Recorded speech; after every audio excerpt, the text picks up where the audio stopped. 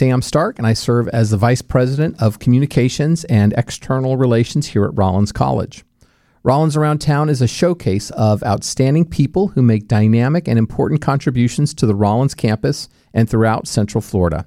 In either case, these are difference makers who help uplift the mission and brand of Rollins and who help make our region a special place to live, learn, and work. Today, I am delighted to welcome Sharon Smoley to the show. Sharon is the founder and CEO of Central Florida Public Affairs, an agency specializing in government relations and community engagement throughout Central Florida. Sharon has an impressive background in the space and has worked for companies like Disney, Blue Cross and Blue Shield, Charter Communications, and the Orlando Economic Partnership. She is also, perhaps most importantly, a graduate of the Crummer Graduate School of Business here at Rollins College. So Sharon, thanks for being here and welcome to Rollins Around Town. Good morning. Thank you for having me.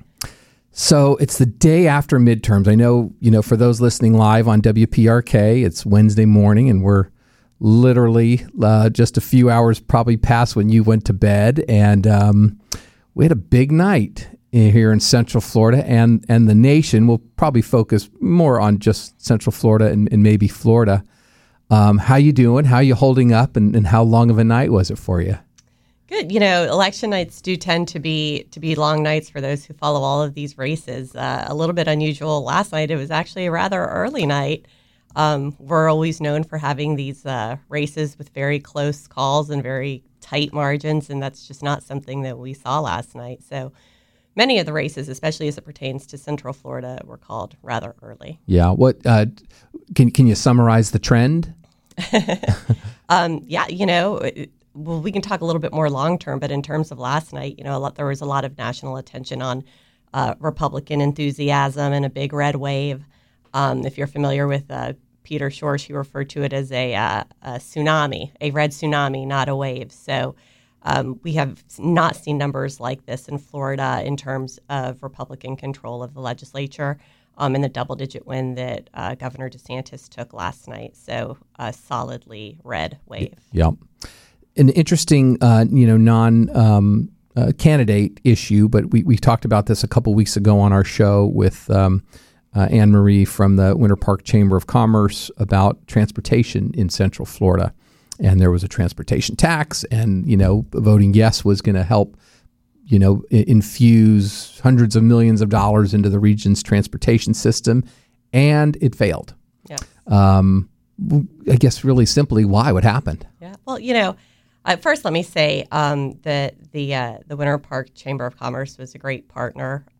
We had a coalition of supporters throughout the county, and the leadership of the Winter Park Chamber was wonderful in helping to raise awareness of the issue. I always say these types of issue referendums or ballot initiatives, they don't live or die because of one thing. So we're going to break it down and really learn more about what happened over the last few months. But there were some early signs. First, we had the red wave that we're talking about, and we weren't really marketing and really reaching out probably the way a campaign should to those voters, because we always presumed that, or people typically presume that Democrats are those that will vote for a tax increase and not Republicans. And what's unfortunate here is that it really was a bipartisan issue that had support from both sides of the aisles. But when you sort of isolate who you're messaging to, it's going to impact you. And then, you take that and then you see kind of an unprecedented type of voter turnout, less than what you thought on one side and more than what you thought on another. And it's kind of the perfect storm. So I think, this was attempted, almost 20 years ago. And it failed. I believe, if I remember right, it failed like 70-30. Oh, it was a beatdown. I was at the chamber then, and we took a supporting stance on it, but it was a beatdown then. And when we looked at that particular initiative, that there was a lot of money raised from the business community, and let's be frank, you need the money raised from the business community for any type of countywide, statewide referendum, unless you have one or two major donors that are willing to stroke, $2 and $3 million checks. Now, 20 years later, We gained 10 percentage points. It went down 60-40 last night, so not a whole lot better. Right. But we did have support of labor, which was very different from what they did 20 years ago. And so it is, again, there will be a lot of breaking down and looking at that. But we really had support, I felt, from the business community, and we had support from the potential folks who would benefit the most from this type of tax. And it just, I think we probably ought to have spent a little more time messaging to a different demographic of people. And what we'll find is if we took what happened last night and we message it perfectly 2 years from now, that's going to look a lot different because different voters show up, on presidential years. Different voters also vote down ballot. So it's not just, you can't just model one or even two elections. They're all very different. And here in Central Florida, we keep finding these little swings where we have a lot of Republicans come out every 4 years, and on the off years from that, a lot of Democrats come out. So we're going to have to figure this out. Yeah. It's such a big deal, and I could get sidetracked and talk about this all day, all show. What's next for transportation in Central Florida? I mean,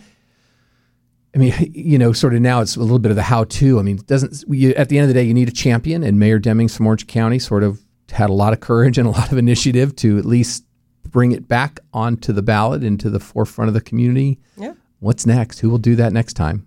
Well, I wouldn't count Mayor Demings out. I think, if he would have had his way with this, this could have been on the ballot 2 years ago and likely would have passed based on the electorate 2 years ago. And, he did the right thing. We were in the middle of a pandemic, probably didn't look or feel like the right opportunity.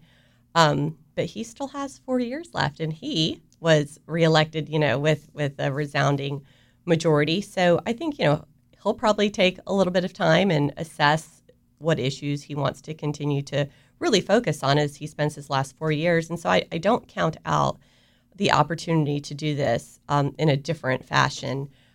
Taking lessons that we learned in 2 years. Right. And then you still have, Mayor Dyer has been championing this for years. The difference here is that it really takes Orange County to put the measure on the ballot, or a group of people could, do a petition drive and put it on by petition. That costs millions of dollars.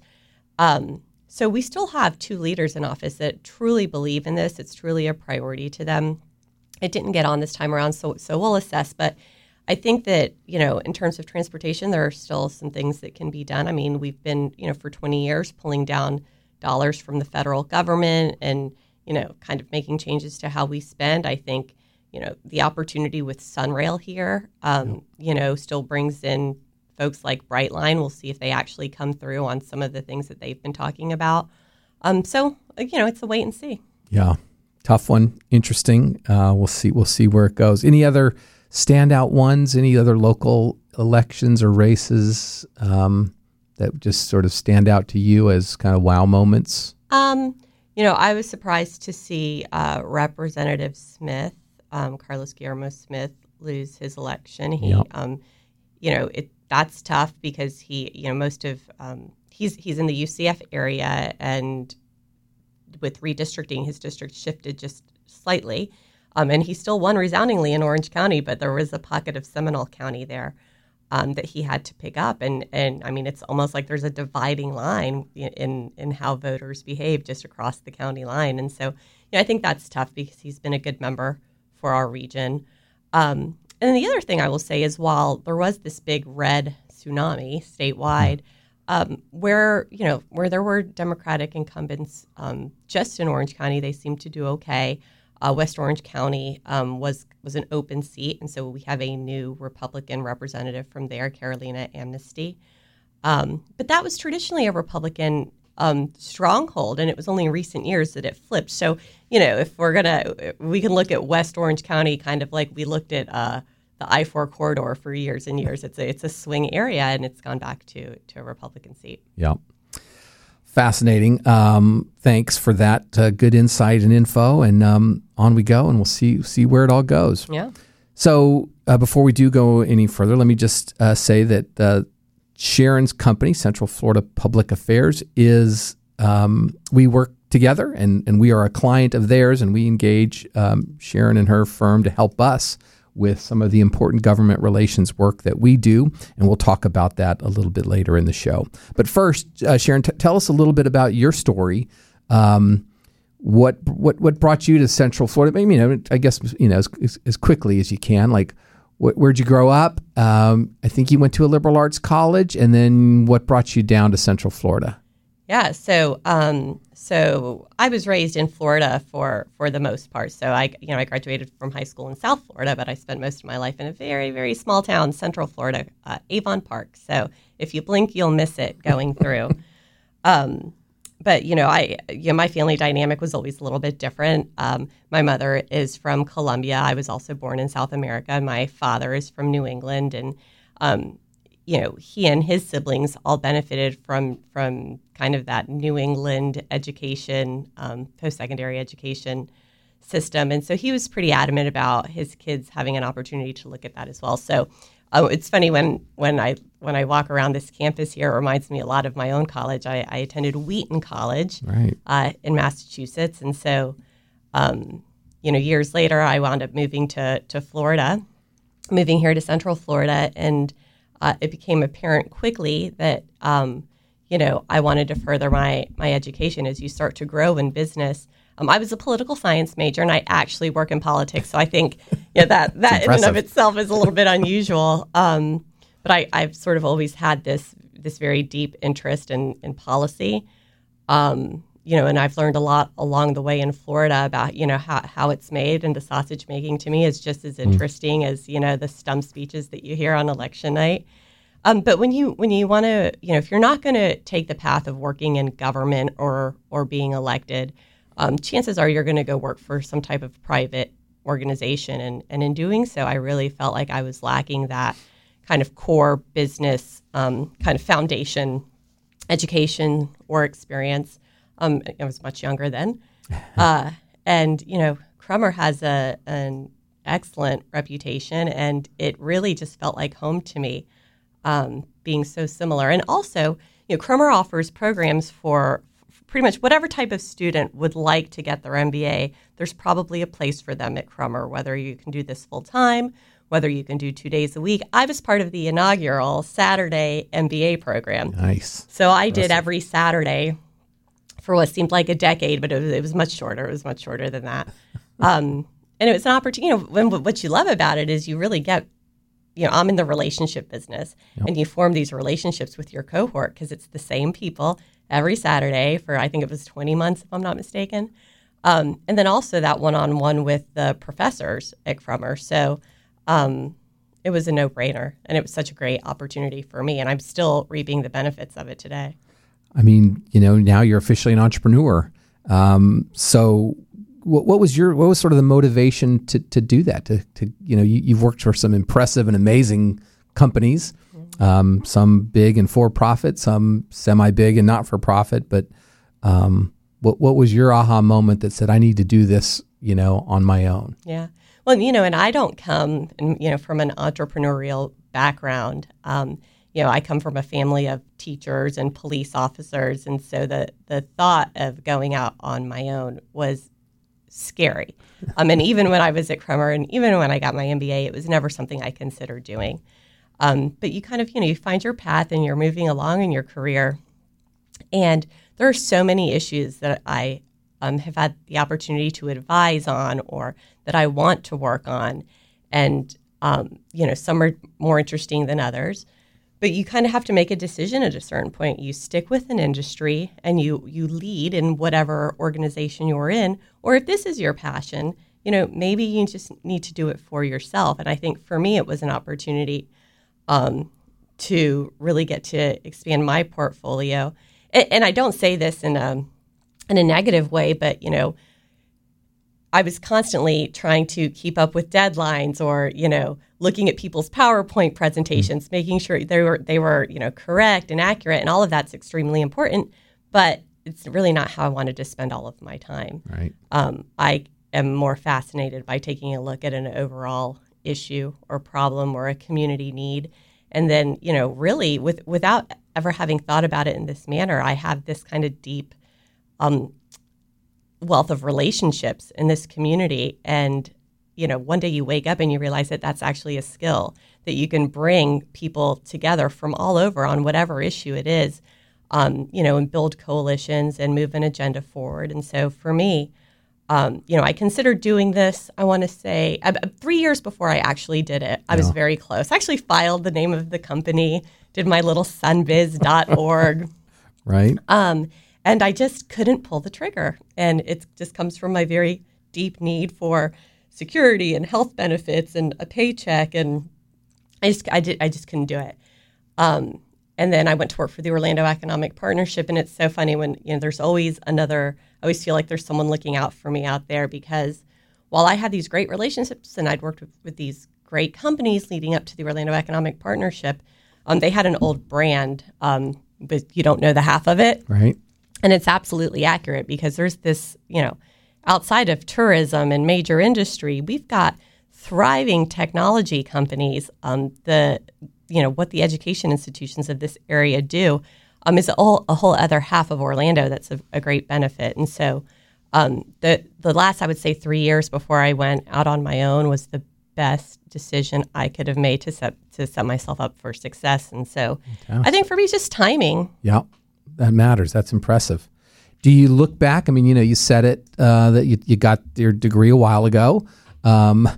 You certainly learned a lot of skills and know business as good as well as anybody. Do you look back today and apply Crummer, learnings and in-class learnings, or is it just, sort of now inherent and gut stuff that you do that you? I mean, some of it is. I don't think you're going to thrive very well in the political process if there's not a whole lot of gut instinct that just works out for you. Right. Whether you call it luck or skill, who knows? Right.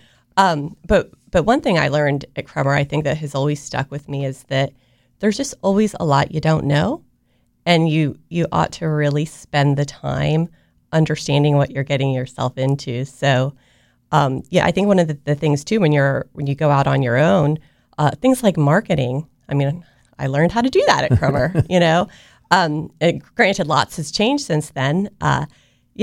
What's that going to look like? You kind of do need to have a business plan. It might not be your traditional business plan in the sense of what I'm doing, because it's more of consulting work, but you need to have a pretty clear direction of where you're going to be in 5 years, where you're going to be in 2 years. And that really drove me, at least my very first year, which I just completed year 1, November 1st. Happy anniversary. I had a financial goal in mind. I had a number of clients in mind. And it's really hard every day not to stray from what I originally set out to do, because it's so tempting. There's a lot to be done out there. Right. And I think that's probably the biggest lesson I learned at Crummer is, make a plan and stick to it. There's always going to be variables that come your way, but I think nothing sinks a business quicker than you try to take on a lot of different things, and really you only set out to do one. Yeah. So I feel like I can check the box on year 1 having done that. And now it's time to reassess. What do the next 3 or 4 or 5 years look like? I love it. Are you engaged? Like, at least for you, is there a good alumni network? Is there still good offerings to help stay connected with your either classmates and or just other Crummer alumni? Yeah. Well, we did really great for years, like getting together all the time. So, thank God for social media, because we all kind of know what each other is doing. We haven't gotten together as a group for a while, but it does happen, and we do, for the most part, know what everyone's doing. And one person, for instance, years later, we wound up working together, at Walt Disney World. Actually, 2 members of my class were at Disney when I was at Disney, but I wasn't there when I went through the class. And so it's always nice when you walk into a situation and you see a fellow, class member, and then the other piece is, when you say that you're a Crummer grad, you find out there's 3 or 4 other people that either went to Rollins or went to Crummer, and you've probably known them for years. That's fantastic. It's a good network. I love that. We can talk a little bit about that in a minute too. Sorry. Rollins, has an important place to play when it comes to the political space, which is why I was so excited when you did go out on your own and had the opportunity to, sort of take advantage of your skills and your network as we talk about the EASE grants. We've talked about it on this show before, but it's effective access to student education. It's an access grant that the state of Florida has for Florida students to get a certain sum of money that does change annually for choosing to go to one of the independent colleges and universities in Florida. About 30 some of those. And the dollar figure has usually been around $2,500, $2,800, $3,000. And so it's a nice, little supplement for Florida residents to be able to help offset tuition and room and board costs to go to an independent college. Last year, the independent colleges and universities took a big hit in Tallahassee, and that number went down. And it was a tough year.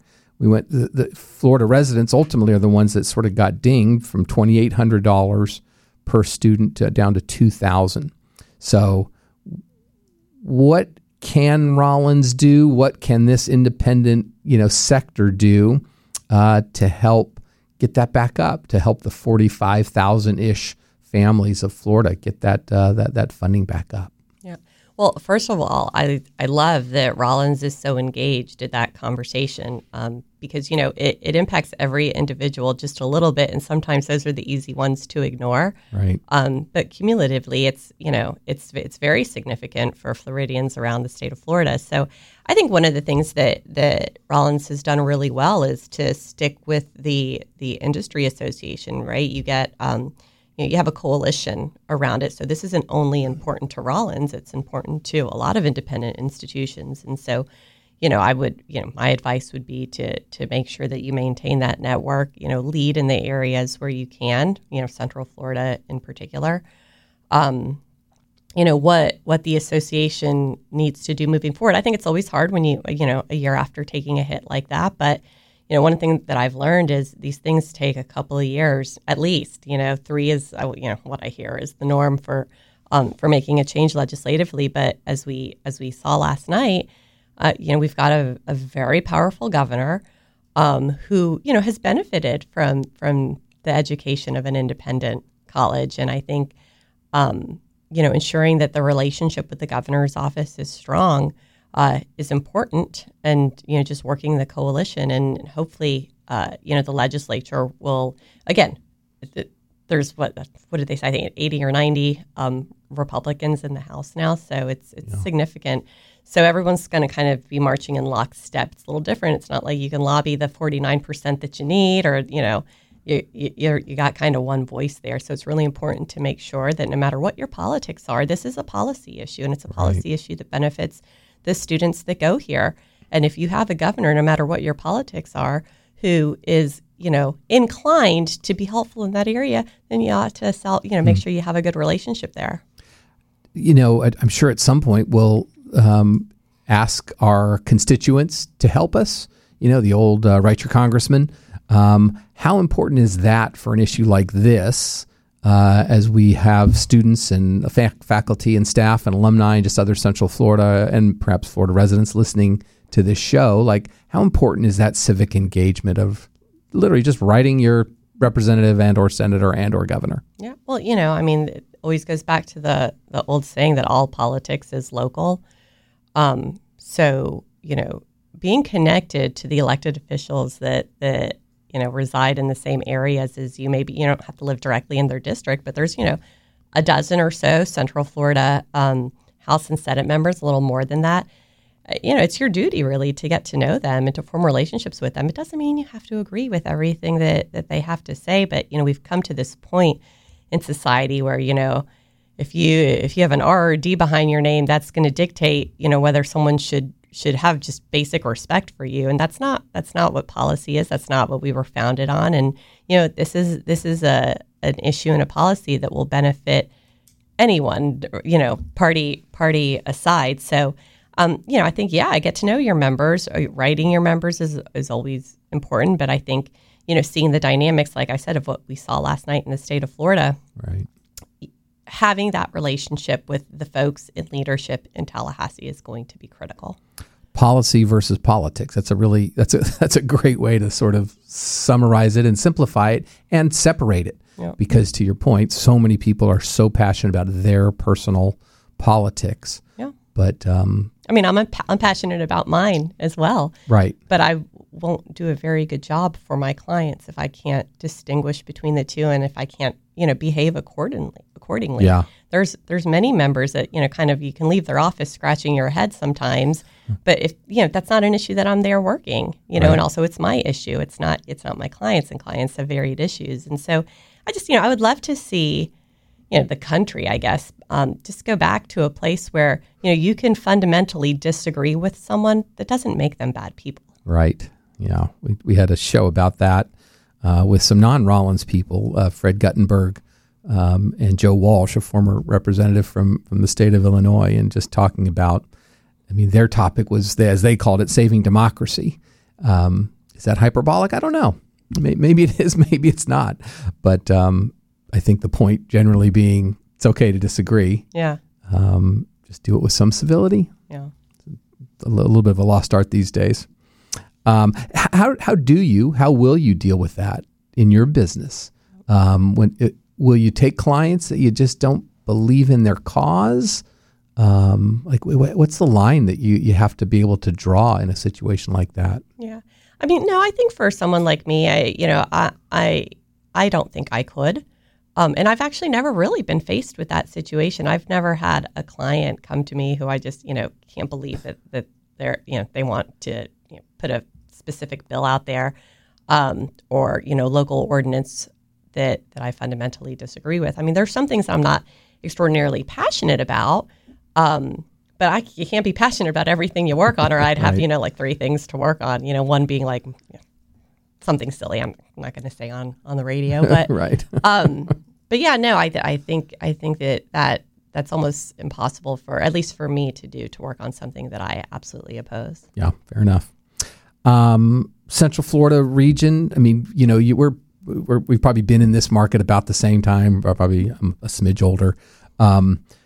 Central Florida's changed a bit, and it's growing like crazy. We talked about the transportation thing, but give me your, sort of, where do you see Rollins around town, and sort of what's the impact in your lens for the value and the importance of Rollins in our community? Yeah. So, I'm an alum, so maybe I see it a little bit different, but it's an invaluable asset. And I will just say this again from my lens and in the policy arena. When you look at different education institutions, you look at like the big ones, right? Like UCF or the state college system, and they're all valuable Yep. to the region as well. But you really don't get that balance without having institutions like Rollins and having programs like having Crummer here. I think that it's different in that you talked a little bit about your network. These networks stay; they're embedded in this community. You never know when you're going to run into a fellow, Crummer or Rollins alumni. And I would say this, it would be such a detriment to not have Rollins in this community. And sometimes we just, I don't think it's ever overlooked, but it's very easily taken for granted. Yeah. Like Rollins is Winter Park is Rollins. It's almost hard to distinguish between the two. So, and I think it also provides a very different type of education, a very hands-on type of education. Not all kids, including myself when I was that age, are cut out for a major university. Right. This works a lot better for certain types of people. And I know, the hundreds and thousands of alumni that you guys have, that they would say the same thing. Yeah, for sure. Do you have sort of a snap your fingers, make it happen wish for our region? And maybe you could even go a little broader in terms of democracy and politics and public policy. Maybe try to localize it first. Just curious. I ask it a lot of times for specifically to Rollins guests, faculty, staff, and students, and they all have certain answers like want more days off, more Fox days. But with your lens and your space as a Central Florida advocate, what's your snap your fingers, make it happen wish? I would love to see the caliber and quality of candidates who run for office, step it up a little bit. And we have excellent elected officials, but, we're not talking about what's going on in our communities enough with each other. there's a program, the Center Florida Political Leadership Institute, which I worked on for numerous years, and its sole purpose is to train candidates who potentially want to run for office on how to run a successful campaign. There's a lot of candidates that get in office, and through no fault of their own, they're just not aware of most of the issues, because why would they be? If you are a business person working in a specific industry, why would you know about soil and water? Like, why would you, And so I think there's a misunderstanding on behalf of the public that elected officials are expected to be experts on everything. They are not. They are human, just like all of us. Right. And then I think that, on the elected official side, I think sometimes people step into these roles believing, that they can make a change in one or two areas, and they don't care about the others, or they don't listen to experts who know about, the other areas. And so I just, I wish there was a more balanced approach to how people go about running for office and how we choose who we elect. We're like in a celebrity environment now, right? If you've got a cool TikTok, then you should definitely run for office. But, I probably wouldn't want you voting on most of the things that are going to come before you. Right. And that's not a knock on elected officials across the board. I think everyone goes into it with good intent. I do. And I also think it's really easy to tear down an elected official. This is part of this kind of political vitriol kind of speak that we have out there. But I wouldn't run for office. That's a hard job. I mean, this is much easier on this side of the fence. But elected officials give up a lot. Right. I was just going to ask you that. Would you not do it just because of the tone and the toxicity, or would you not do it just because it's not where you feel like you can really make a difference, or you're passionate by it? Well, never say never. Right. I would say that. But in Florida, we've got this system. So if you're going to run for the Florida legislature, you must have the type of job that is incredibly flexible and allows you to not show up for work for a minimum of 60 days, but it's always much more than that. It could be significantly more than that if there are special sessions, or you just have to be independently wealthy. Right. So those two types of people set policy for the state of Florida. Yeah. There's an anomaly here and there, but that's a must, because it's considered a part-time job, and so that has its own ramifications and consequences. So there's one thing I would change. Figure out a way to make it easier for strong-minded people that are able to run for office. I think it's a challenge. Yeah. It's a tough one for sure. This is awesome. I could literally spend the whole day talking local politics and national politics and theory and, how we make our democracy and our country and our region better. But there's no one better to do that with than you. So thank you so much for being on the show. Thanks for your great work and help with Rollins and with all the other projects and clients that you have. So just really wish you continued good luck. 1 year is a huge milestone. We feel lucky. I feel lucky that we got to get in on your business on the front end, and hopefully it's a good long-term partnership. So thanks for doing what you're doing for us. No, thank you. I appreciate the opportunity, and I love being on the radio show. Awesome. Well, thank you to Layla, our awesome Rollins student, who's our marketing coordinator and our board operator this morning. Special thanks again to Sharon Smoley for being our guest. You can look up Central Florida Public Affairs and learn more about her great company and the work that they do for our region. Keep updated on all of our shows and guests. Follow us on Facebook and Instagram at Rollins Around Town, and subscribe to our podcast, Rollins Around Town, on Apple, Google, and Spotify. So with that, we thank you for joining us and wish you a great day.